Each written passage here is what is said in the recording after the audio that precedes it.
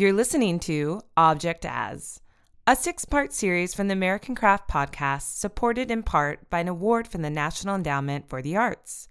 Subscribe to the American Craft Podcast wherever you listen, or visit craftcouncil.org. To find out more about how National Endowment for the Arts grants impacts individuals and communities, visit www.arts.gov.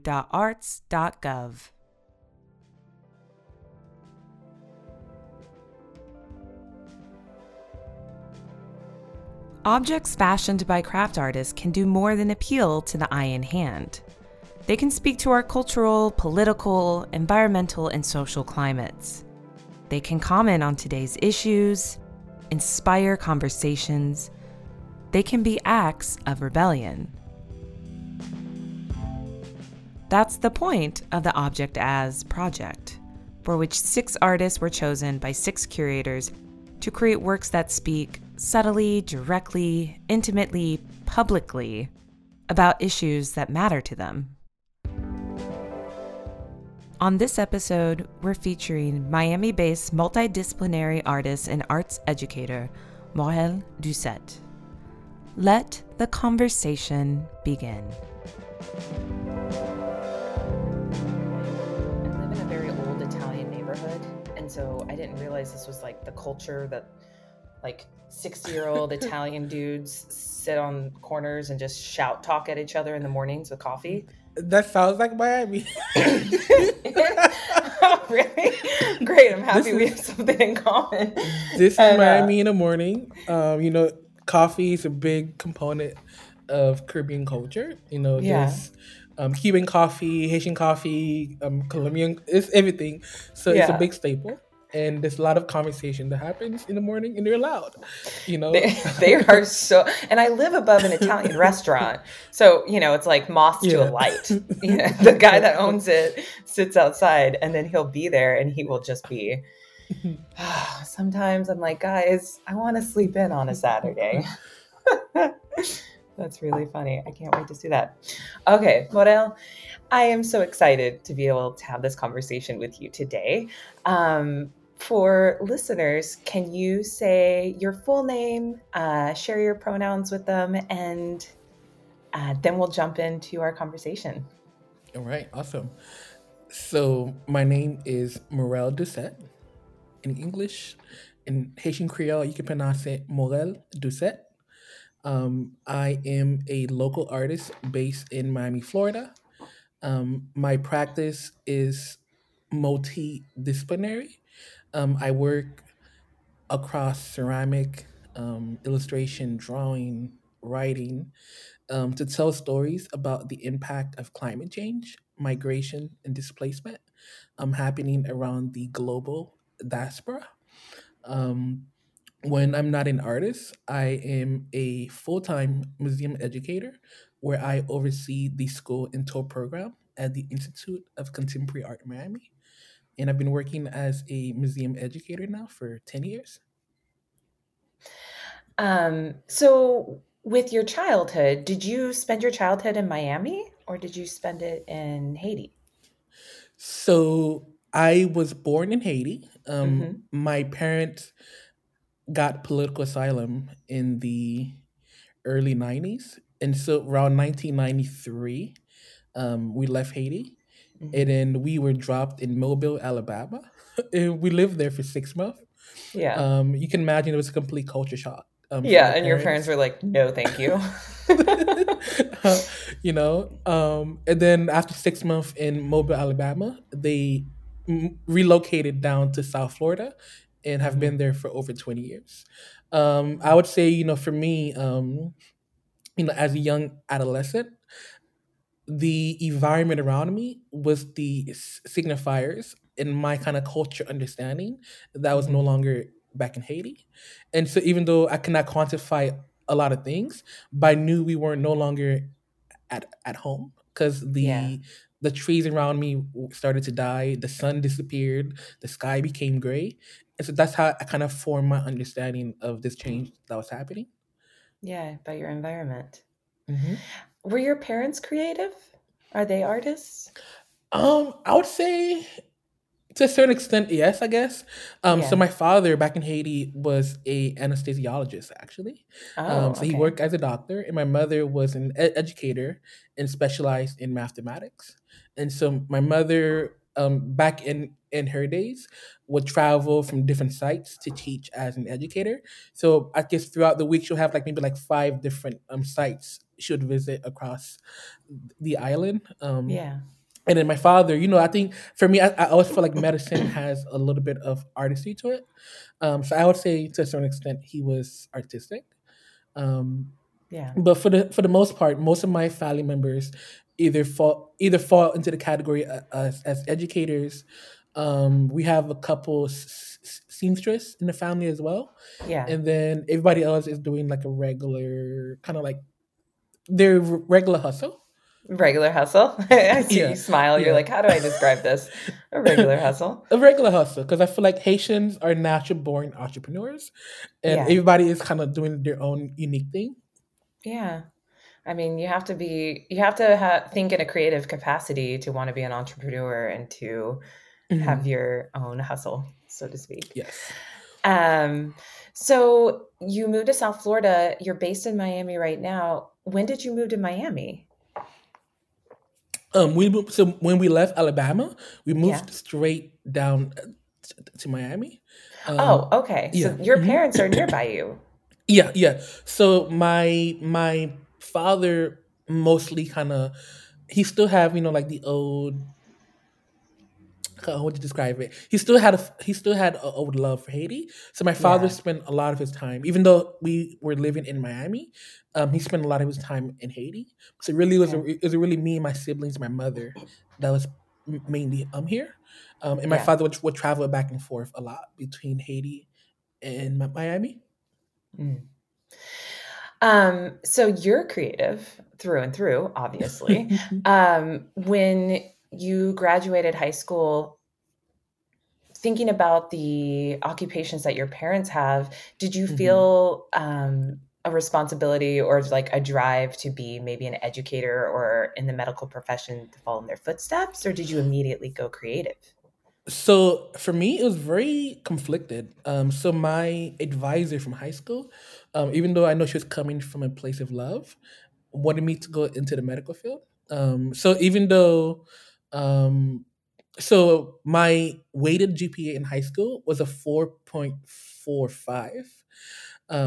And so I excelled academically a lot. That was kind of like, the only control I had in my life, because as an immigrant, um, you grew up very fast, so you're kind of going through the same experiences as your parents. Sometimes you're needed to translate documents or to stand in at a meeting for them. So I felt like, growing up, that transformation happened quickly. It's just like you had to survive, adopt, assimilate, and you got to figure this out because we don't know what is this. You got to Yeah. figure it out.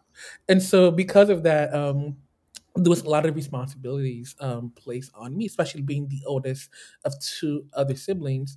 And Hmm. so there was like this big weight on me back in high school where I knew academically I could excel in the medical field. I could, I thought about becoming either like a surgeon or going into anesthesiology like my dad, Hmm. but my heart was not in it. Like I just Yeah. like I felt like it was like I felt like if I went to the medical field, it would have been like a routine, and I was not dying to save a patient. Like that was not my Yeah. ultimate And goal you in life. want your doctor to really want to be there saving you. Exactly, and Yeah. so even though like I had all the ingredients to probably become a really great person in the medical field. Yeah. I told myself that I would take my chances. I said, let me go pursue this artistic path. If it does not work out, I'll do a year and then I'll go back and go to medical school. Yeah. And if it worked out, then it works out. So there was a lot of pressure on myself to excel because I did not want it to fail. So I kind of like the overachiever that it was. I was like, we're gonna go all in. Like we're gonna like dominate every single class. And so I went in freshman year, and 18 credit semester off the bat. Oh, Um, wow.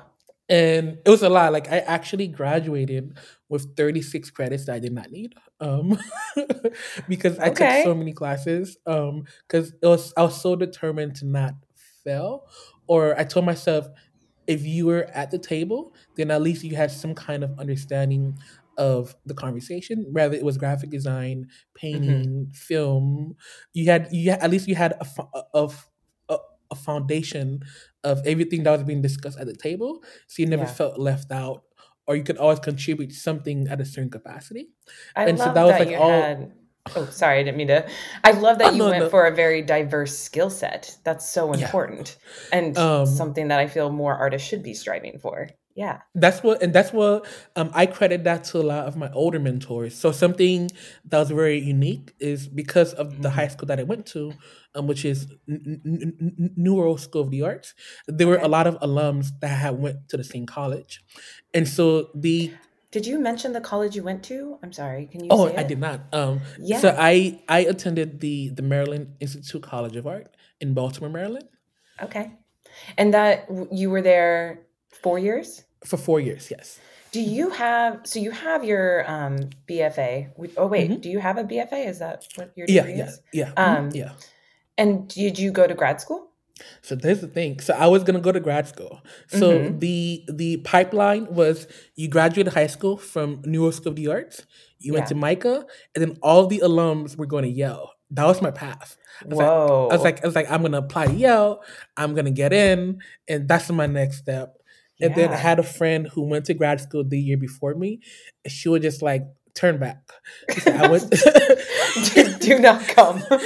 She said, "If you're gonna do this grad school thing, wait a year, like experience life for a Oh, year, and then decide to apply."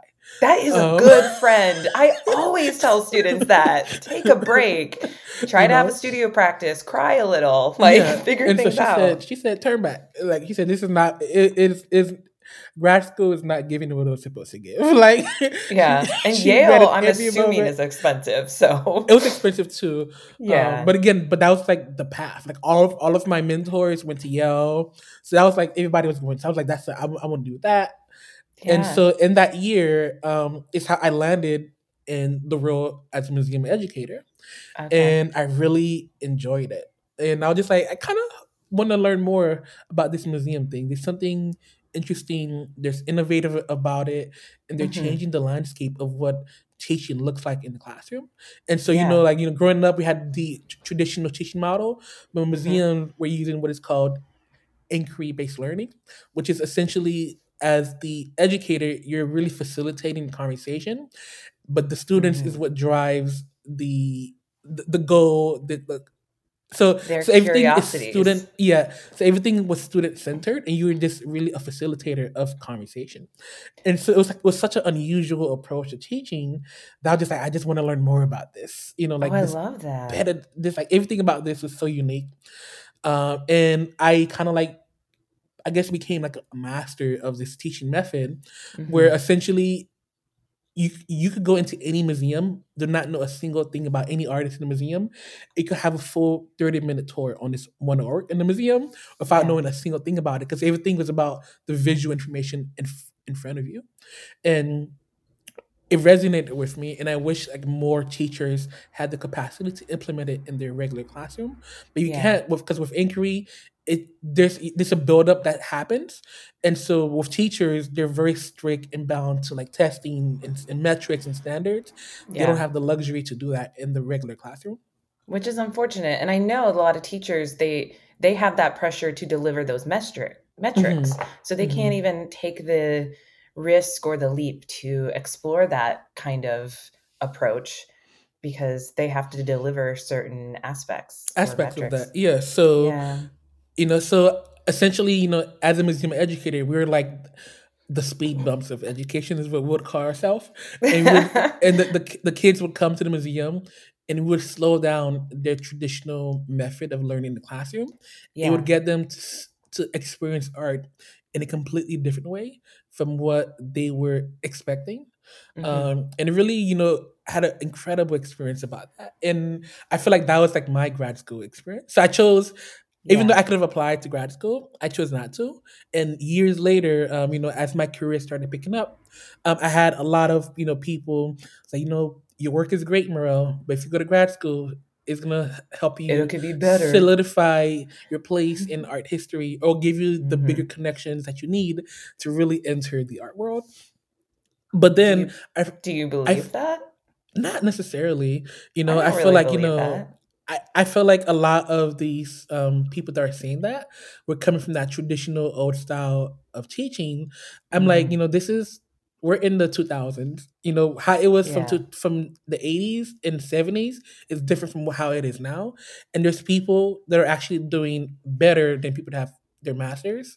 Yeah. Because because by the time I was like in like 2015, 16, like I had I started showing in museums, and many of my peers that had their masters were still like figuring out what to do after grad school.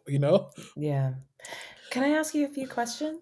Hmm. So what year did you graduate? So I graduated from Micah in 2013. So you would say that your career as a museum educator has been ongoing since 2013? Yes, yes. So Yeah. literally within 6 months of graduating, I was working as a museum educator. Yeah. And actually, again, going back to this is a common theme that will happen throughout this talk. The overachiever that I was, I Yeah. actually that again, that fear to succeed, to excel, to not fail.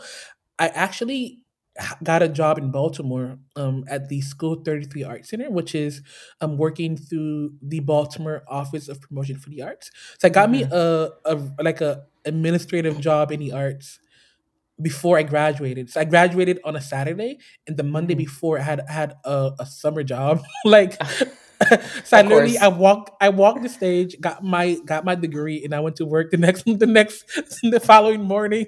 That's the dream, right? You graduated to become a working artist. Way to not not delay a moment. you know and so Um, it was such a great time also. So that was like my first job, and then it was a temporary summer job, and then I moved back yeah, to home after. and that's where you're at. That's where And I'm what at. strikes me about you, because of course I've done a lot of research, is that you've held on to this museum educator position. It's obviously involved. You've worked your way up. You do seem like an overachiever in every capacity.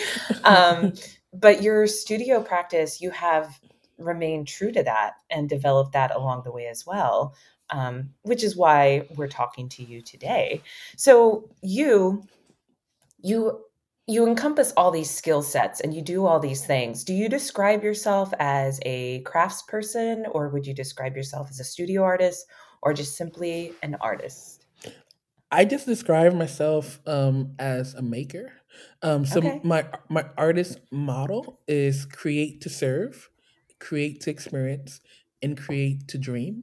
Hmm. And so those are the three things I go by. It's kind of like my mantra in the studio, because ultimately, I've been very dedicated to the issue of climate change, seawater rise, coral reef bleaching.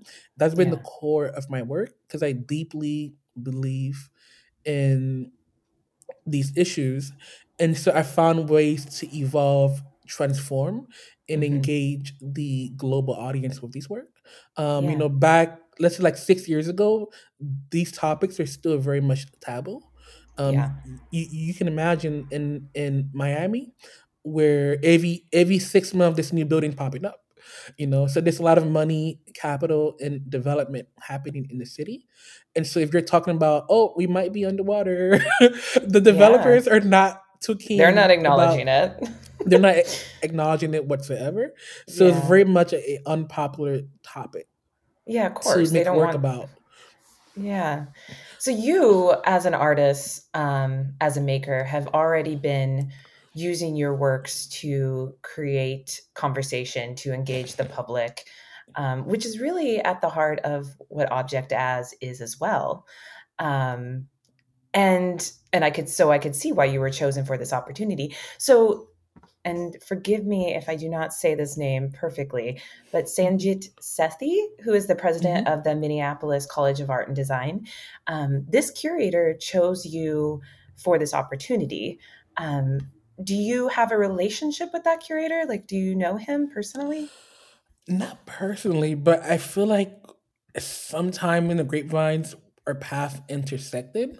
Like Yeah. because right now, like honestly, like it's not ringing a bell, but it sounds familiar at the same time.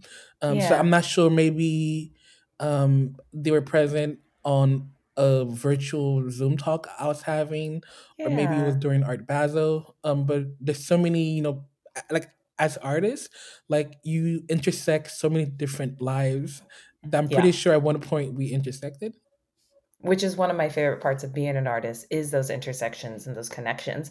And also, Morel, can you please share with listeners the gallery that represents your work? I'm Yes, so I'm forgetting. represented by Gallery Mertis, and they're based in Hmm. Baltimore, Maryland. And I've Okay. been with them now for 6 years. And it's possible that Sanjeet came across your work there or maybe at Art Basel. It seems like your work has been many places. And, with object as a, looking at the objects that we as makers make to engage the public and create conversation. You were doing that with your work already. So it seems that you were a good fit for this opportunity. Um, which let's talk about okay, so as a overachiever, of course, Morel, you did not just make one object, you made how many objects? We made two objects. You made two Um, objects, okay. And so with this, you chose to work in porcelain. Can you describe, well, first of all, tell listeners the title of your objects? And of course, our conversation is more around engaging in the mhm, what those objects mean or what you're trying to share through them, but give listeners a description of what they are. gotcha. So the first artwork that I made is called Black Maiden in Veil of Lavender and Lilac.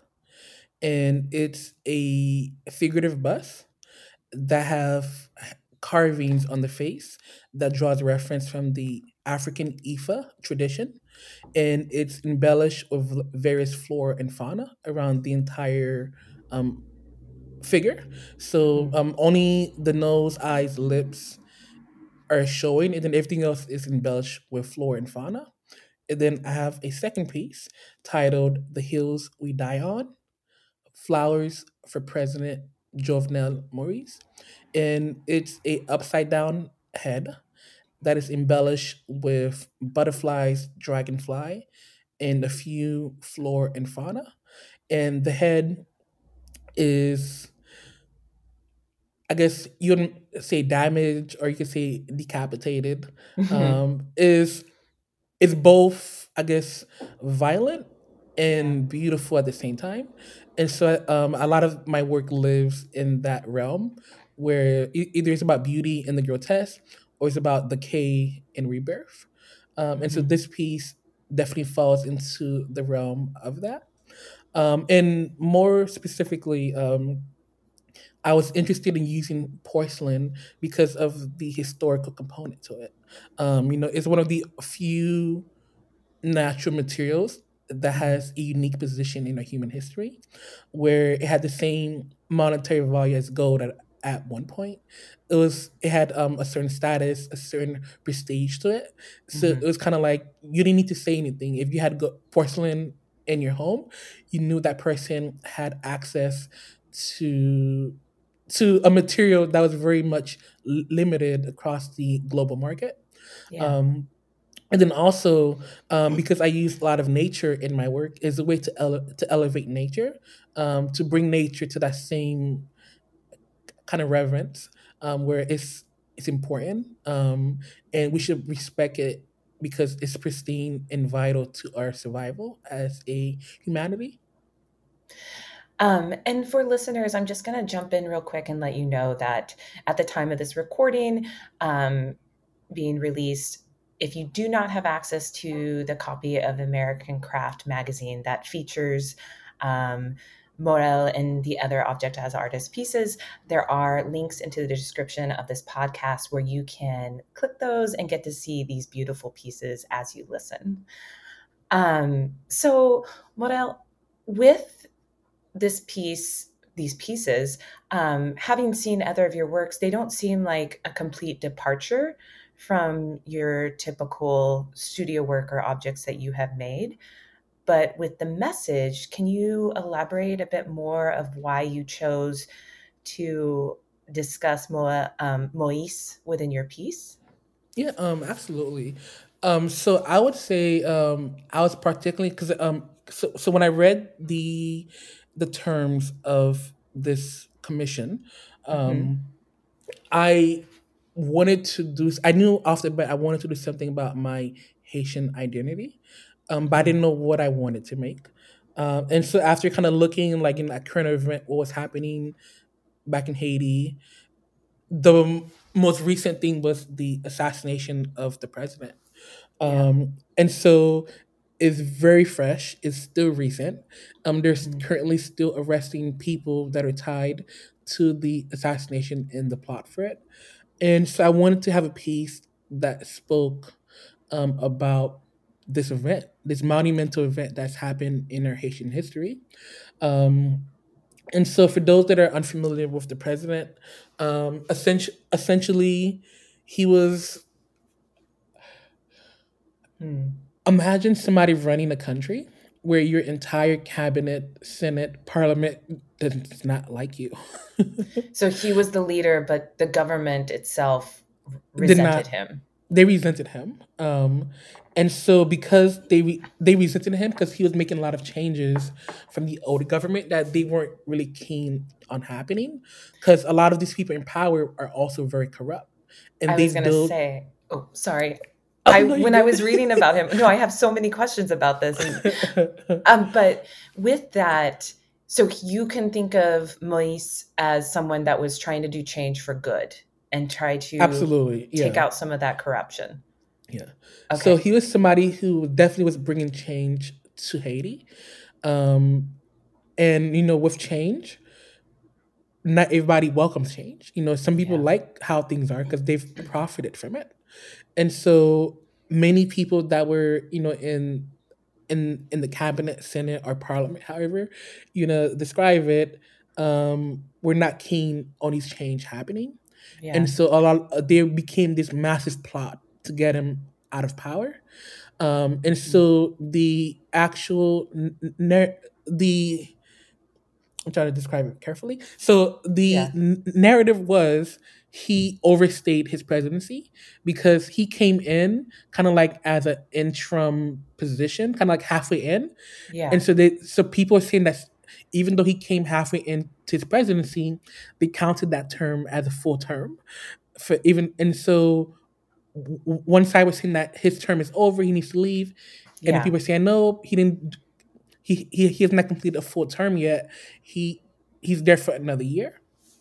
A Um, technicality. It's interesting when I was researching Moise and this situation, some of the media really portrayed him as an individual that was he was being corrupt in his way of trying to stay past his presidency. mhm. The way they were And kind of projecting him like that. yes, and so that's where the two sides became. And so Hmm. there are some people like people that support him, like let him stay. He's really trying to make change happen. Other people's like, no, his term is over. He needs to go.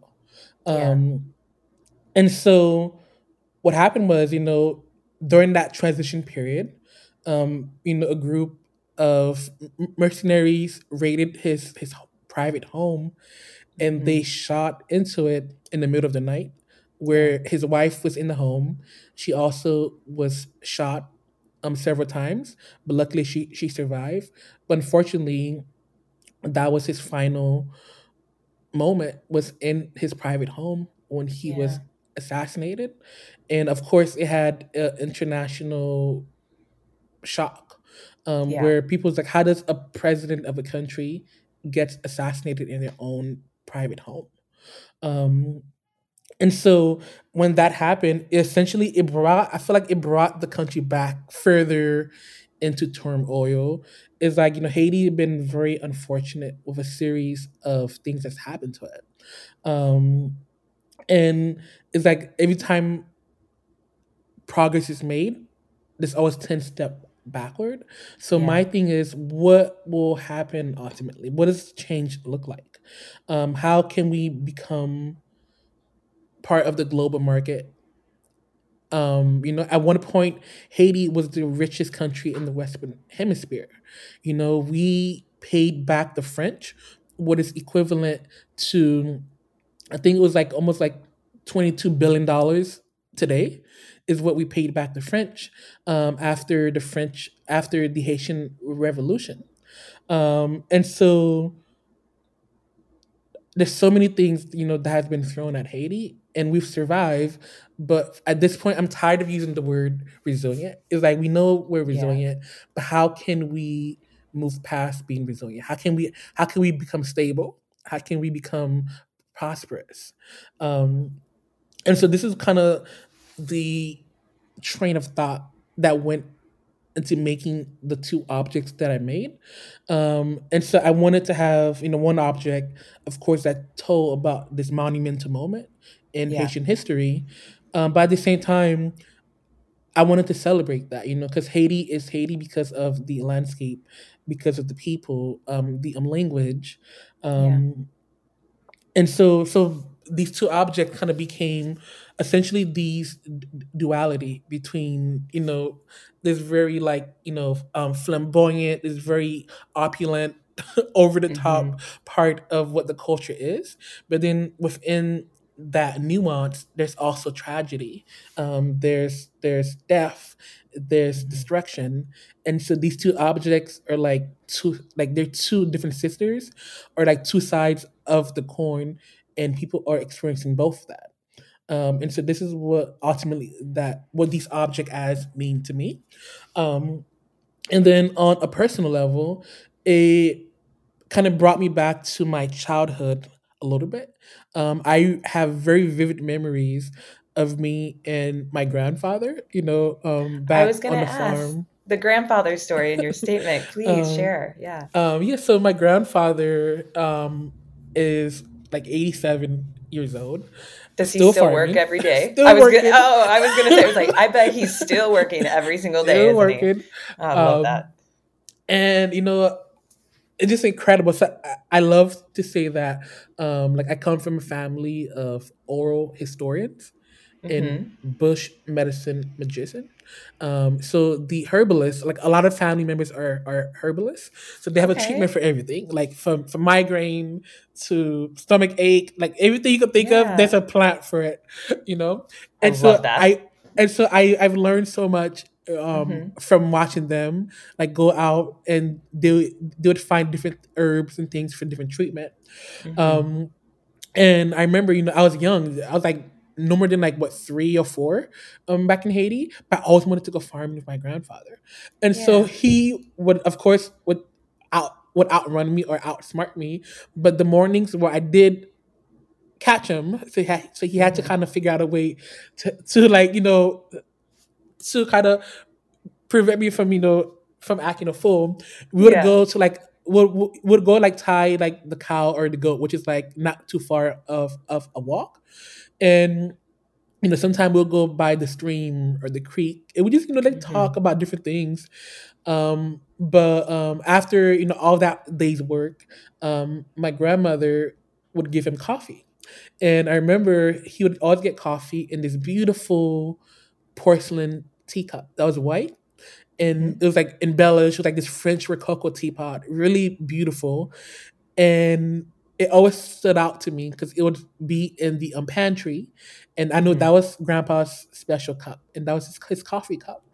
And Yeah. so, fast forward to these object, that's another kind of component to the medium. Is I'm using a material that I had no idea what it was as a child, but years later, I'm using Mm. porcelain as an artist. So kind of like this full circle moment where this medium, this material from my childhood, Yeah. has become a medium that I have a understanding and a experience with as a adult. Multiple layers of significance. Mhm. Yeah. How's that porcelain cup? Does your grandpa still have it? I have no idea, but probably does because You should ask like him. a lot of people like most of his things are still there. So he probably still Yeah. has it. When so I find grandparents to be so special, and mine were really close with me. It'd be interesting when my grandparents passed, you go in their house and you have to take care of things. And I found myself really drawn to the ordinary, everyday objects. Objects, yeah.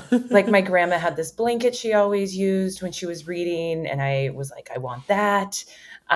There was an oil can in my grandfather's studio, and I took that, and it was like the things that have no really value, but have the most value. And I Hmm. think of that porcelain cup would be in that same category. Um, as we wrap up our discussion, I do want to ask your thoughts on Ariel Henry. He Hmm. is the acting president right now. And noting everybody that's listening, at the time of this recording, the election has not come to pass for the new president, the new Haitian president, as of yet. And Henry has kept saying that it will happen. I think he's saying by end of February, the election will take place for the Hmm. Haitian government. Um, do you support Henry? If he runs? Like right now, I feel like I'm still piecing together the narrative of what is going on. Yeah. Like Henry has been listed as a possible participant in the Yeah. assassination. Oh, And so we okay. don't know what we're getting. I feel like Yeah. everybody, like you can't take everybody for what you see is not what you might get. So we Yeah. don't know, like 6 months later he's gonna be listed as one of these people that's part of the plot. It's so um complicated. it's Yeah. the nuances is so layered, it's so complicated, And you want where progress and change, but it's hard to be but able to you don't know who to it's trust. it's who to trust. And Yeah. so it's like, do you dismantle the whole government and rebuild everything from scratch? Like, what does this progress and change looks like? Yeah. And ultimately, this is it's important. It's like we're in Mhm. the year 2022, and a vast majority of Haiti still does not have clean water and electrical power. Yeah. So just think for that. So That's wild. it's been over they've been a free country for over like 250 years, and everybody else has made progress but them. You still don't even have And infrastructure. Yeah. they don't have the infrastructure. The roads are not as great as they should be. And why is that? So Yeah. something needs to give in order to bring Haiti into what it deserves. Like the first Yeah. World Fair was held in Haiti. If you look at videos of the first World Fair online, Yeah. Haiti was prosperous. It was thriving Yeah. in the 1940s. I didn't know Um, that. Oh, that's fascinating. I will definitely look that up. you know, and so it's like so it's not a possible, so it's not of if, it's when Yeah. Haiti will make that transition of prosperity and stability, Mhm. because the tools are there. There used to be a train that used to run through Haiti, at a certain Yeah. point as well. So all these infrastructures were there, but they were taken away. Again, there's a lot of things that affected it. Certainly the embargo that was placed on the country. So, but I deeply inside I believe that this change can happen, but the right Mhm. individuals need to be in position And to be happen supported by the and be government. supportive by the government to make it happen. Yeah. Mael, it is such a pleasure to have this time to speak with you and get to share about your work with the American Craft Council's audience. Is there anything before we wrap up our discussion that you want to say? Did I miss anything? I would say, to the listeners tuning in, you know, thank you for listening. It's been a joy to work on these objects. I hope you understand the nuances of the meaning behind them, but you can also enjoy them for the sensibility and the aesthetic of it as well. I always give people that look at my work, like I tell them, my Mhm. work is a double-edged sword. It's like it allures you, entices you with beauty, while reminding you of your destruction and complacency of our dying environment. Oof. That is That is a great way to describe that. Wow, that is a double-edged sword. Whew. Oh, Morel. Well, thank you so much for having this conversation with me. And listeners, please, if you haven't checked out the link in the description of the podcast, I suggest you do that right this moment and get to see Morel Doucet's Two Objects. Thank you.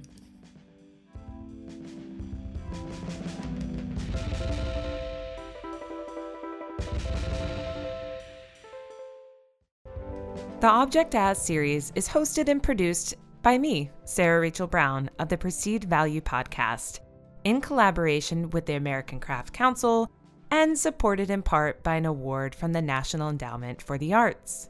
Subscribe to the American Craft Podcast wherever you listen and follow us on social media at Craft Council.